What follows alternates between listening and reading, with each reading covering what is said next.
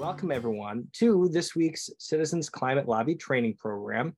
It's a weekly webinar of Citizens Climate Lobbies that provides CCL supporters like you and I with access to in-depth training opportunities on topics related to climate change and effective climate advocacy. I'm your host, Brett Cease, and tonight we're going to dive into the Prove It Act and carbon border adjustment mechanisms. Join CCL's research team to dive into an understanding of what carbon border adjustment mechanisms, otherwise known as CBAMs, are, as well as the importance of accurate carbon content calculations and what the Prove It Act would do to help the US get a firmer understanding of our domestic industry's lower carbon content advantage. And I'd love to introduce our two esteemed speakers tonight. Dana Nuccitelli and Rick Knight are CCL's research coordinators. Dana is an environmental scientist and climate journalist with a master's degree in physics. Rick's background is chemical engineering. He spent 41 years working, conducting, and managing energy at the Gas Technology Institute and has been a CCL volunteer in the Chicago area since 2012 and joined CCL staff in 2018. So we've got some real expertise tonight and a powerful 1-2 punch. And if we've done our job well tonight, you are going to walk away with the following 3 learning goals that we are going to pose as questions we're going to be exploring tonight. Number 1, you'll understand a bit more about what is a carbon border adjustment mechanism, or CBAM. Number 2, you'll understand what's happening with CBAMs in our country, the United States, as well as around the world. And number 3, you'll understand what role the Prove It Act plays in developing or leading and laying the groundwork for CBAMs here domestically. So without further ado, thank you all so much for being here. I'll just put a link one last time for those that have tuned in to get a link to the slides where you're welcome to follow along with Dana and Rick. And with that, I'll pass it to you, Dana. All right, thanks, Brett. So I'm going to start off by framing the problem that we're trying to address with carbon border adjustment mechanisms, CBAMs. So the issue is if we get a carbon price in the United States, which of course we are trying very hard to do, then that would raise the costs of various products that we make in our country. Because it's going to raise the costs of fossil fuels, and fossil fuels are inputs for a lot of different stuff that we make. And if we don't have a carbon price in place, we would like to still implement a CBAM because we still have regulations. There's some climate regulations. There are some other air pollution regulations that also result in reducing carbon emissions as we reduce other air pollutant emissions. And so getting those clean products domestically, but through our domestic industries, that still adds costs. And so as a result of these regulations that we have in place, and if we can get a carbon price in place, that will help also make US industries even cleaner, but they already are relatively clean, relatively low carbon. But as a result of the costs imposed in meeting those regulations, that makes our products more expensive than a lot of dirtier foreign competitors. And so as a result, those dirtier, higher carbon foreign competitors often have an economic advantage because their stuff is cheaper. And so people tend to buy it more frequently. And so that puts our domestic industries at a disadvantage. And then when we're buying those higher carbon, dirtier products from abroad, that's causing what we call carbon leakage, where instead of reducing overall greenhouse gas emissions, we're just kind of farming out our emissions to these other countries. And so the carbon emissions are leaking out to other countries. And so we kind of get credit for maybe reducing our domestic emissions, but we're buying stuff from other countries and the overall emissions aren't going down. And so a CBAM is also intended to reduce that carbon leakage. And we'll talk about how it does that. One specific example I like to give is steel. And so there are basically 2 main ways that steel is made. One way is from taking scrap and essentially recycling it using an electric arc furnace. That's how about 30% of steel is made globally, but in the US, it's how about 2/3 of our steel is made. And using or making steel through this process is much lower carbon than using coal or some other fossil fuel to get the high temperatures needed to melt iron ore. If you're using these electric arc furnaces to recycle scrap steel, because electricity tends to be lower carbon, that tends to be a lower carbon way of making steel. And so as a result, because we use these electric arc furnaces so much, US made steel is generally significantly lower carbon than steel made in most other countries. And so we want to incentivize the purchasing of this lower carbon domestic steel. There's a caveat here that it's not like we can make all steel from this recycling electric arc furnace method, because there's only so much scrap steel available. Like there's, we do this with, for example, old cars, we'll recycle those in scrap steel, but there's a limited amount available, which is why it's only 30% of global steel is made this way. So it's not like we could do this universally.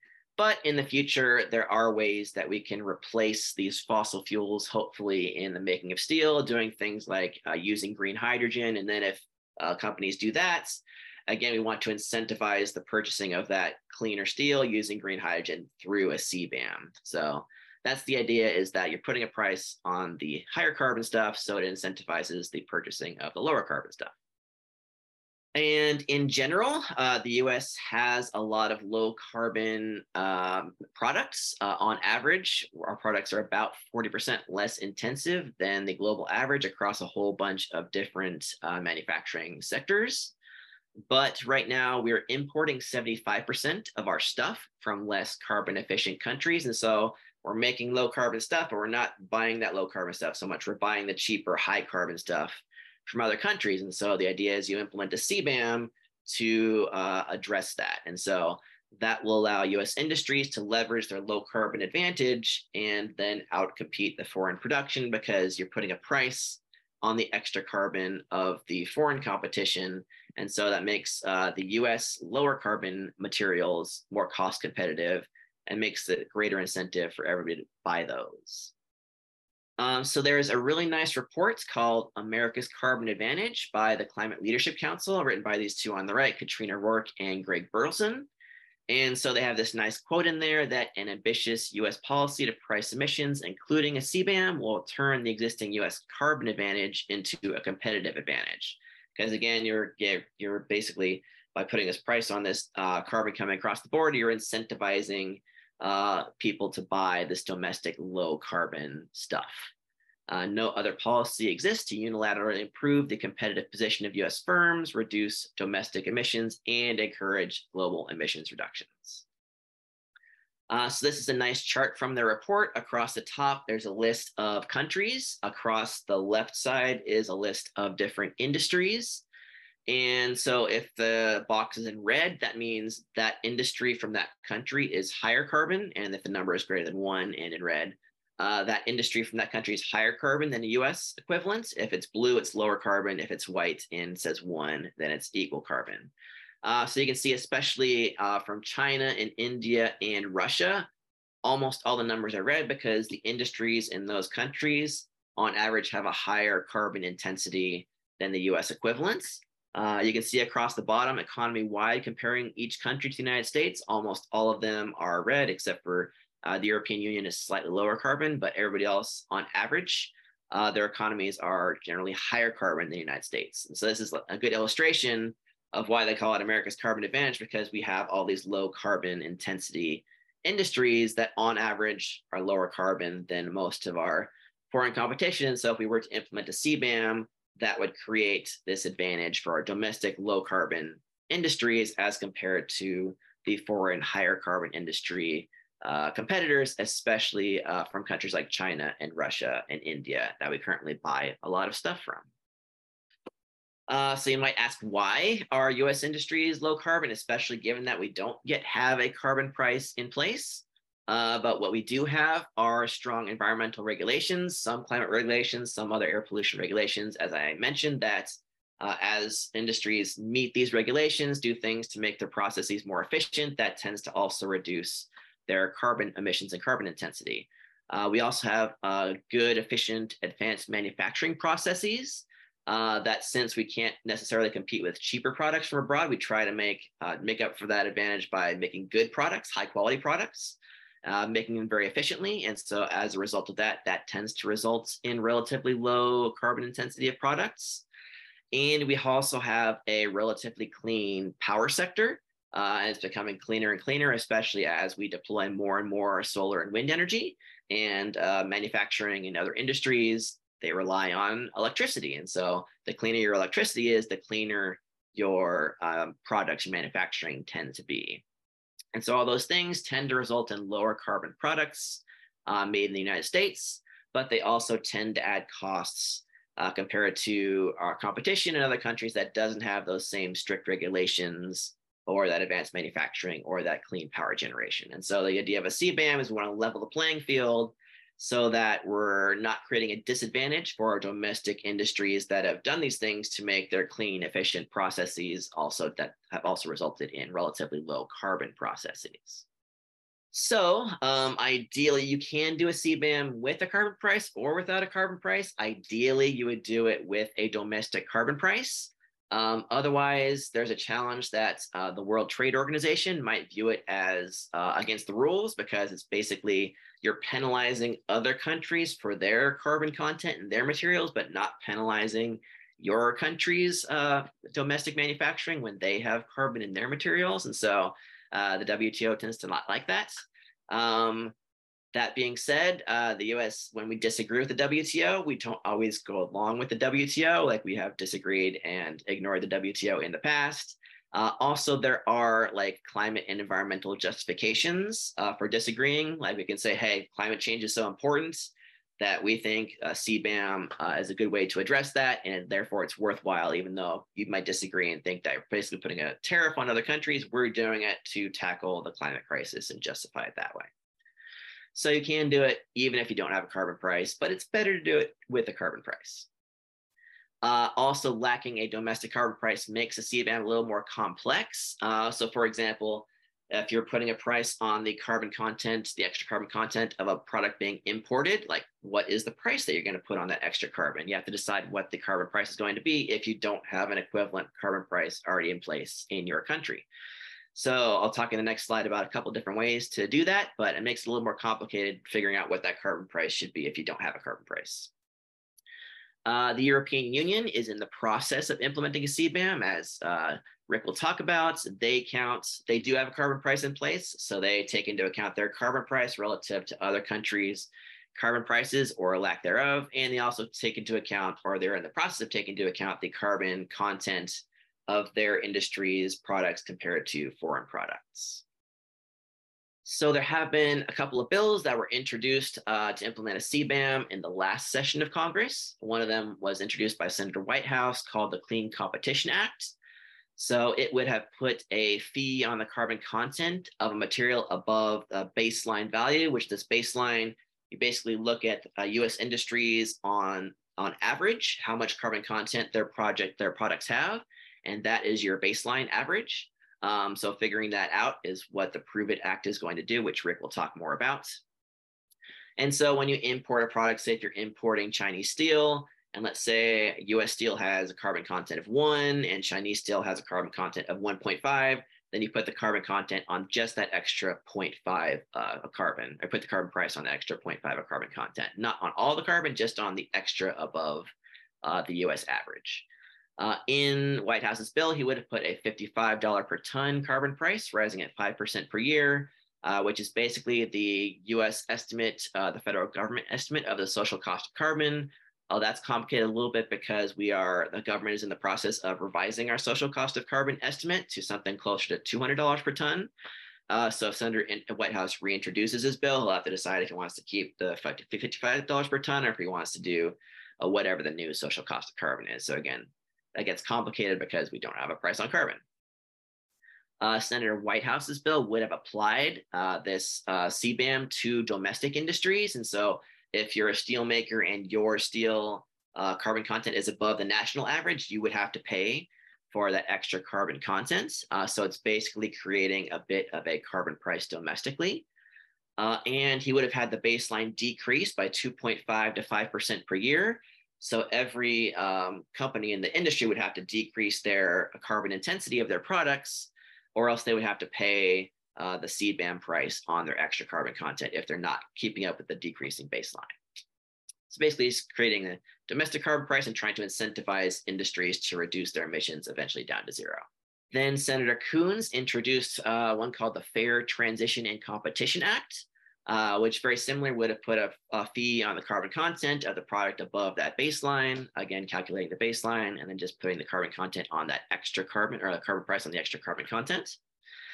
His bill would have estimated the regulatory compliance costs that U.S. industries have to pay in order to reduce their emissions to meet our regulations, and set the carbon price that way, which is kind of a complicated way. Like, you have to have some federal agency do these calculations and say, how much does it cost this industry to meet these regulations to reduce their emissions, and then set the price that way. So it's a kind of a fair way to do it, because since we don't have a carbon price, like, that is the cost that the company is paying to reduce their emissions and get low carbon content.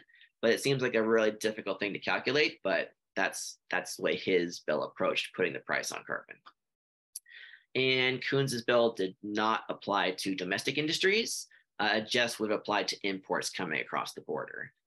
There are a couple of Republicans working on CBAM bills right now for introduction in the current session of Congress, hopefully, but we haven't seen the details of those yet, so we're still waiting on seeing what they're going to plan to do for their CBAM bills. So I'm going to stop there and hand it over to Rick, and he's going to go through the details and mechanics of exactly how a CBAM works.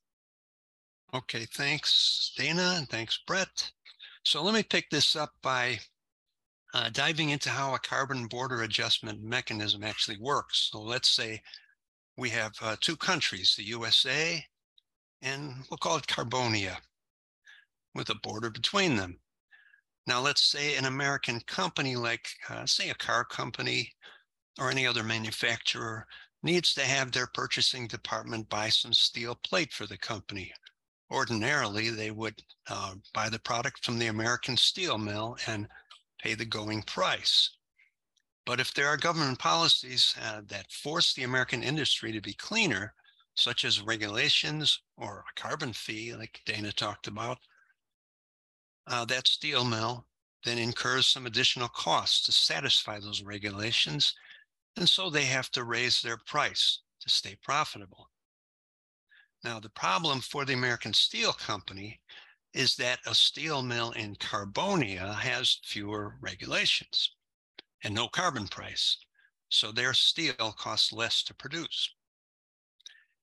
And so Mr. American Steel buyer here can import the Carbonian steel at a cheaper price. So to correct that, the U.S. puts a CBAM in place so that the importer, the American company, will have to pay a CBAM charge on the imported steel. Okay, so their total cost would be about the same as they would pay for the American steel. So that levels the playing field with regard to Carbonian steel. Now, so that solves the buyer's problem, but what if the U.S. steel mill also depends on exports to other countries? Back in Carbonia, where their emissions policies are weak or non-existent, Carbonian companies can still buy their own domestic steel at a lower price than the American steel company can sell it to them because of the added cost of the emissions policies here in the U.S. So that presents a temptation for the American Steel Company to move their mill to Carbonia, where their operating costs will be lower. So to prevent that, if the American Steel Company wants to export steel to Carbonia, the CBAM should grant them a border tax refund so they can lower their export price and still make a profit because they're getting money from the CBAM fund. So that's the basic idea. And I hope that made it a little bit clearer how this works, because it is complicated. And it would apply not only to steel, but a bunch of other carbon intensive or emissions intensive products like paper and aluminum and cement and certain chemicals like ammonia. And a couple of years ago, the European Union, as Dana talked about, they started developing their own CBAM because they have relatively efficient industry, as his chart showed, as well as carbon pricing, and they want to keep their industries competitive. So this is not just theoretical, and it's not just the EU. CBAMs are on the way. The 27 countries of the EU reached agreement and launched their CBAM this year, starting with data collection. And it will go fully into effect, actually charging those tariffs in 2026. And it will cover the list of products that you see here. Iron and steel, cement, aluminum, fertilizer, hydrogen, and electricity, because they do market electricity across borders. And so countries like that have a lot of hydropower and other countries that have coal power, there's a big difference in the carbon footprint between those countries within the EU. And importantly, it will count both the embedded emissions, meaning how much CO2 was emitted during manufacture, and any carbon price that was paid in the exporting country. Now, Japan is also implementing a kind of CBAM, but it applies only to fossil fuels, of which Japan exports just a little, just some refined petroleum products and not manufactured products like steel. The UK has just completed consultation, that's the word they use in Parliament, on a CBAM which would be similar in design to the EU version.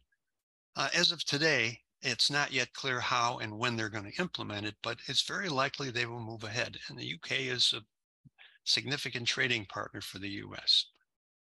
Another country that's considering a CBAM is Canada, which already has carbon pricing. So they have a sound basis to implement a system similar to the EU CBAM, but it's not been decided yet, but that is our biggest trading partner. It is worth noting that China, they don't have a CBAM, but they are expanding their internal carbon trading system to cover more goods and higher prices so that they will be less affected by the EU CBAM. They're complaining about it bitterly, but they are changing their carbon pricing to respond. This is exactly in line with what CCL has been preaching for years, that when one country imposes a border adjustment, their trading partners will be encouraged to accelerate their climate policy. So now we have a real world example of that, thanks to the EU. Okay, where's my next slide? There we go. So that brings us to what is afoot in the US Congress. Senators Chris Coons and Kevin Cramer have introduced the Prove It Act. That bill, if passed, would develop a database of emissions intensities, which is really needed to move ahead. Now, note that the EU is doing exactly that during the first 3 years of their CBAM program. And Dana already gave us some of the political background that has led to bipartisan support for CBAM, mainly the finding that the carbon intensity of US industry is lower than in many competing countries. And CCL supports this bill. So there are 8 co-sponsors divided equally between Republicans and Democrats in the Senate. And it's the first step in getting a CBAM in place by establishing a database that's needed to figure out what the border adjustments should be. Now, this bill directs the Department of Energy to estimate the average greenhouse gas emissions intensity of various products made in the US and in other countries. That department, the DOE, is required to publish the results of that study 2 years after enactment, and then update the results at 5-year intervals after that. Excuse me. So this is step 1. Step 2 will be to set the price. In other words, how much does the importer of a product, say China, have to pay per ton of the emissions that occurred in the course of making the product? Or more specifically, in the language in the bill, the extraction, production, processing, manufacture, and assembly of the product. So to determine the excess border price of the product, choose a baseline carbon price and proportion it to the difference in product. And Dana already explained this difference in emissions intensity. So for example, let's say the baseline price is $50 a ton of CO2 equivalent. And the embedded emissions in a ton of American steel comes to 1 ton per ton of steel. And the emissions for a ton of, let's say, Korean steel is 2 tons, which is about what the difference is right now. So then each ton of Korean steel would be hit with a border tariff of $50 to account for that extra ton.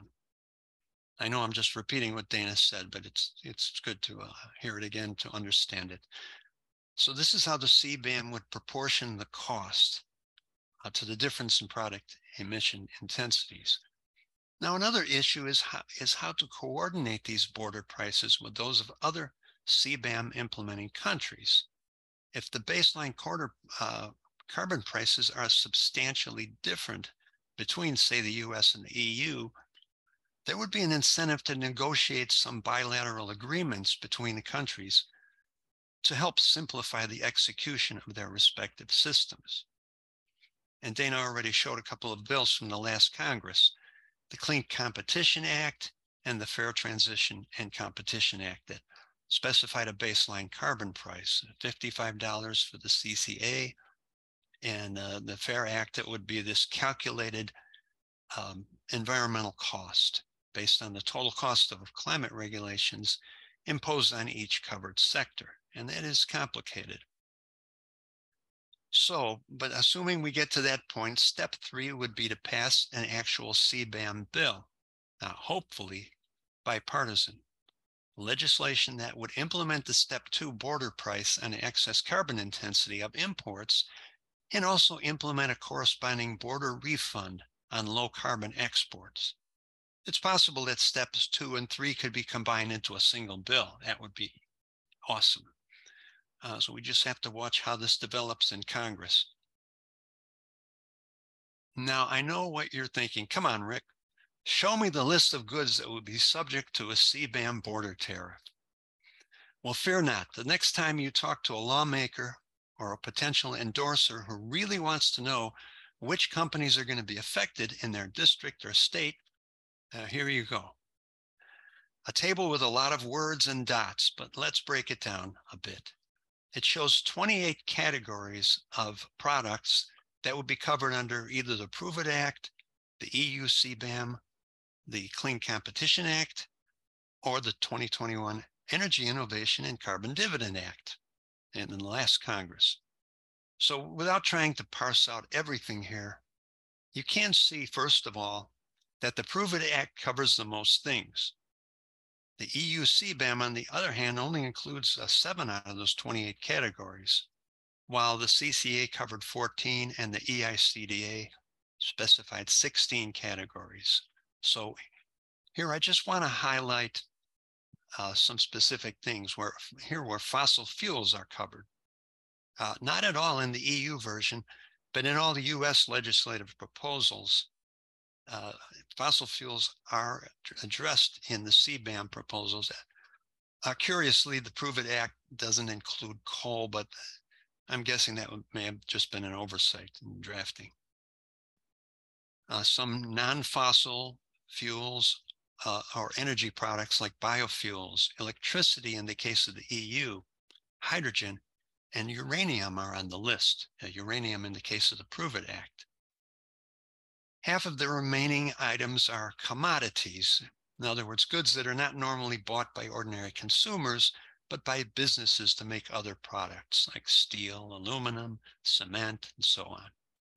And the rest are certain manufactured goods at various points in the supply chain, notably including things like lithium batteries, and solar panels, and wind turbines under the Prove It Act. So as Dana said, there are questions as to whether a CBAM would be in compliance with World Trade Organization rules if there is no internal carbon price. And this is why the carbon pricing bills, like the Energy Innovation Act, were designed where the CBAM is one of 3 complementary components. And the 3 are the carbon fee or carbon polluter fee, the carbon dividend or cashback, and the carbon border adjustment mechanism or CBAM. Those are what constitute the 3-legged stool that drives investment away from fossil energy and into clean alternatives. But the question could be raised as to why the CBAM is a necessary part. Why is it important to link CBAM to these other components? And well, the truth is that the carbon fee and dividend and the CBAM, they do belong together. And Dana went into this a bit. Those of us who have lobbied House members from either party may recall being asked, how is this carbon fee and dividend going to affect businesses in my district or my state, since those companies don't get any of those dividends? One answer we've tried is to say that their customers, the business's customers, will have more money to spend, and in that way they will benefit. But that argument is only really persuasive for businesses that deal directly with consumers, like retail stores or repair shops, restaurants, and businesses like that. But for more upstream industries like steel mills or cement makers, which sometimes are major employers in a district, it's a harder sell to those lawmakers. And we've had this experience directly in lobbying discussions. So the CBAM provides a different angle in that it will relieve the price imbalance that those competitors might experience due to lower prices from foreign competitors. Depending on the industry in question, this could be quite important. From an emissions standpoint, remember, as Dana explained, that climate change is a global problem. Some may argue that it's just a carbon fee that cuts US emissions, which is true. But while the CBAM doesn't necessarily cut our emissions here at home, it prevents polluting companies from simply moving overseas, as I outlined in my diagram before. And in that way, it does serve to reduce emissions globally. And the third potential question is the one Dana already talked about. Then why not just do a CBAM without the politically fraught carbon tax? And the reason is because a so-called naked CBAM will undoubtedly bring World Trade Organization challenges, which while we may not always pay that much attention to, it's really better to not have to deal with that to begin with. And the carbon fee makes the CBAM compliant with WTO rules, which is why it was included in the Energy Innovation and Carbon Dividend Act, why it was structured that way, and also why Senator Whitehouse's bill was structured in such a way to make it WTO compliant. So while we're talking about the carbon price, I think, how much time do you think I have, Brett? Another 5 minutes, maybe? Oh, you're great. Yeah, keep going. Okay, let me take a quick drink here.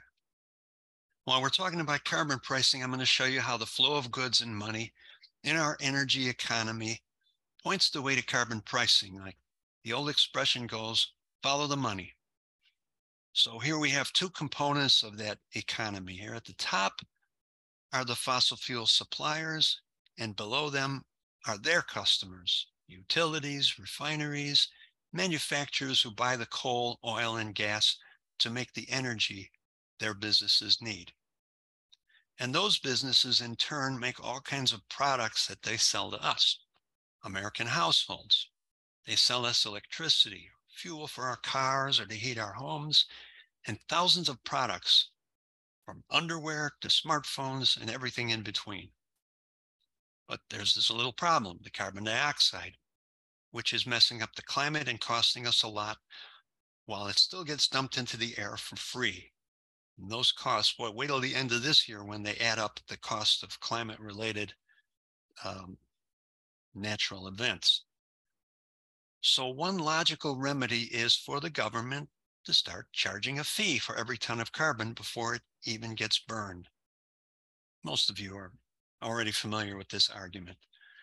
And when they do that, those fossil fuel suppliers will pass those costs on, at least partially, to their customers in the form of higher prices. And naturally, their customers, those factories and plants, will pass some of those costs on to their customers, me and you. And human behavior being what it is, everyone down the chain will grumble and complain, but look for ways to reduce those costs.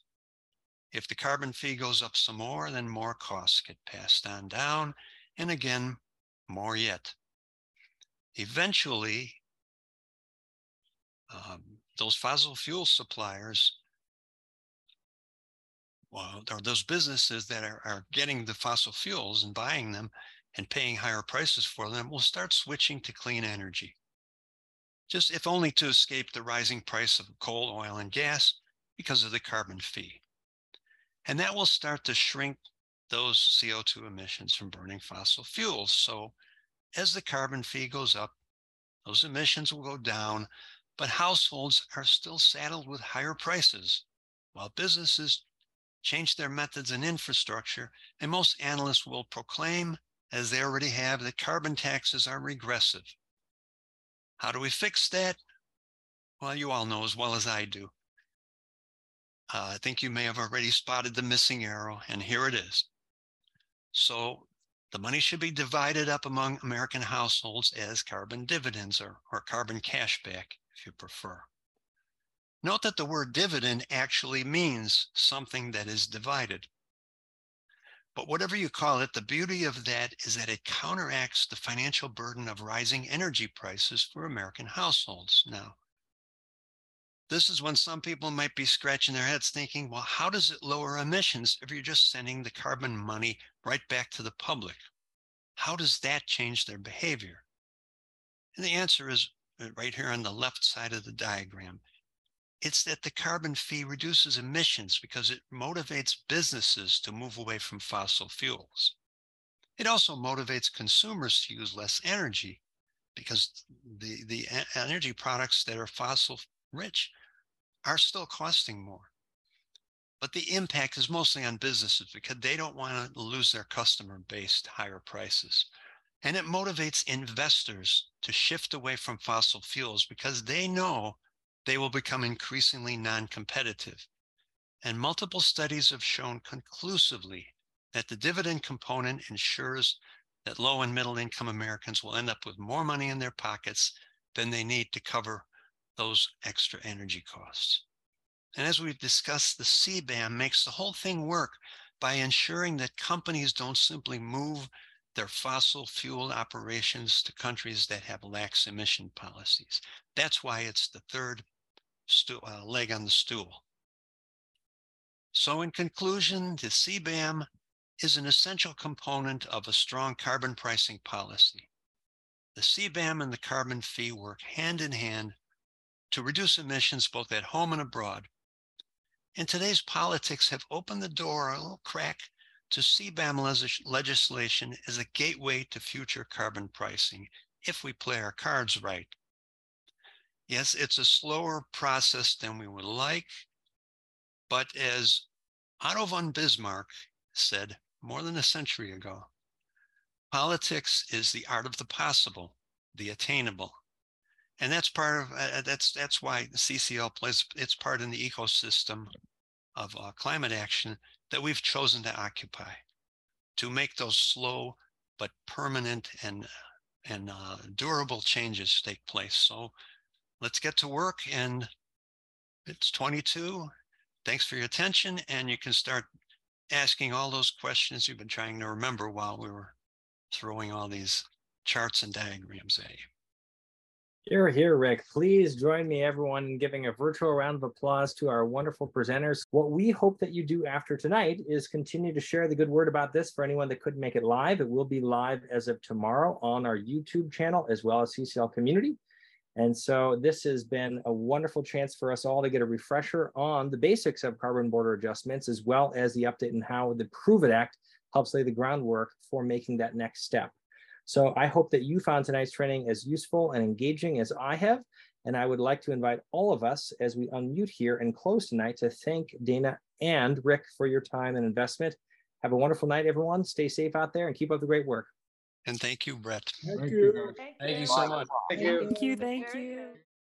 Thank you for listening to this episode of Citizens Climate Lobby's training program. You can tune into more episodes anywhere podcasts are available. Inspired by what you heard today? Join Citizens Climate Lobby to advocate for bipartisan climate solutions. Go to community.citizensclimate.org to find more trainings, resources, your local chapter, national action teams, discussion forums, and more. Be sure to like our Facebook page and follow us on Twitter and Instagram @CitizensClimate. We also invite all of our listeners to subscribe to our YouTube channel for more inspiration. Like what you hear? Recommend us to your friends and make sure to give us a 5-star rating. It helps us show up on other listeners' feeds. Feel free to pass on any suggestions for future episodes in the comments as well. And together, we are creating the political will for a livable world.